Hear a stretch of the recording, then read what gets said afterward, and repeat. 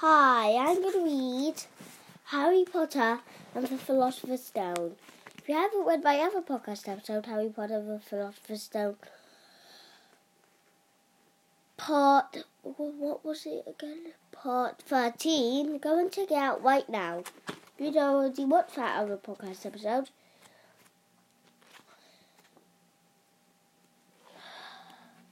Let's continue on with the story. Dudley came waddling toward them as fast as he could. "Out of the way, you," he said, punching Harry in the ribs. Caught by surprise, Harry fell hard on the concrete floor. What came next happened so fast, no one saw how it happened. 1 second, Piers and Dudley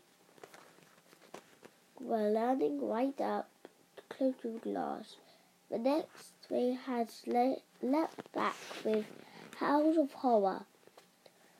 Harry sat up at the glass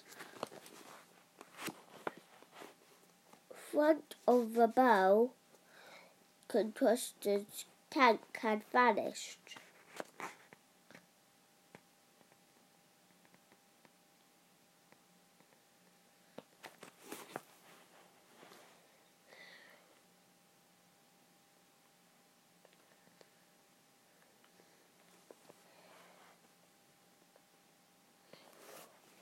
The great snake was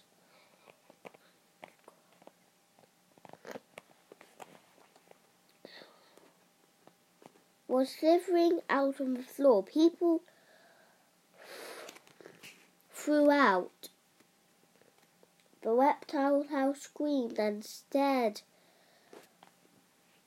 and started running for the exits.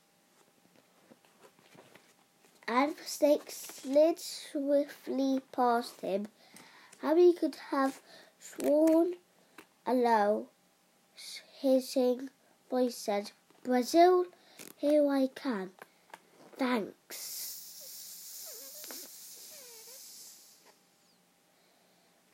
"Brazil, here I come. Thanks, amigo." The keeper of the reptile house was in shock. "But the glass," he kept saying. "Where did the glass go?"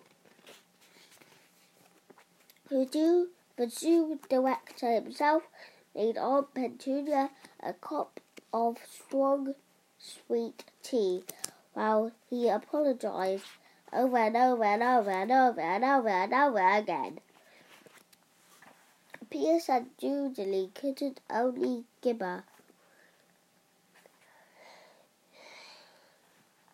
As far as Harry had seen, the snake had done anything except snap painfully at their heels as it passed.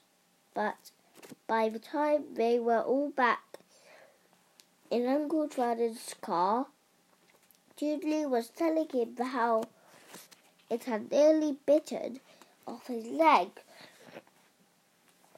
How Piers was swearing it had tried to squeeze him to death.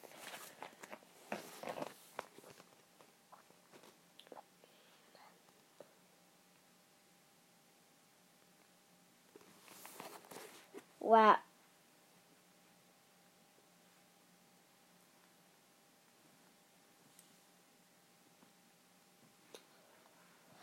But worst of all, Harry, at least, was Piers coming down enough to say, Harry was talking to it. "Weren't you, Harry?"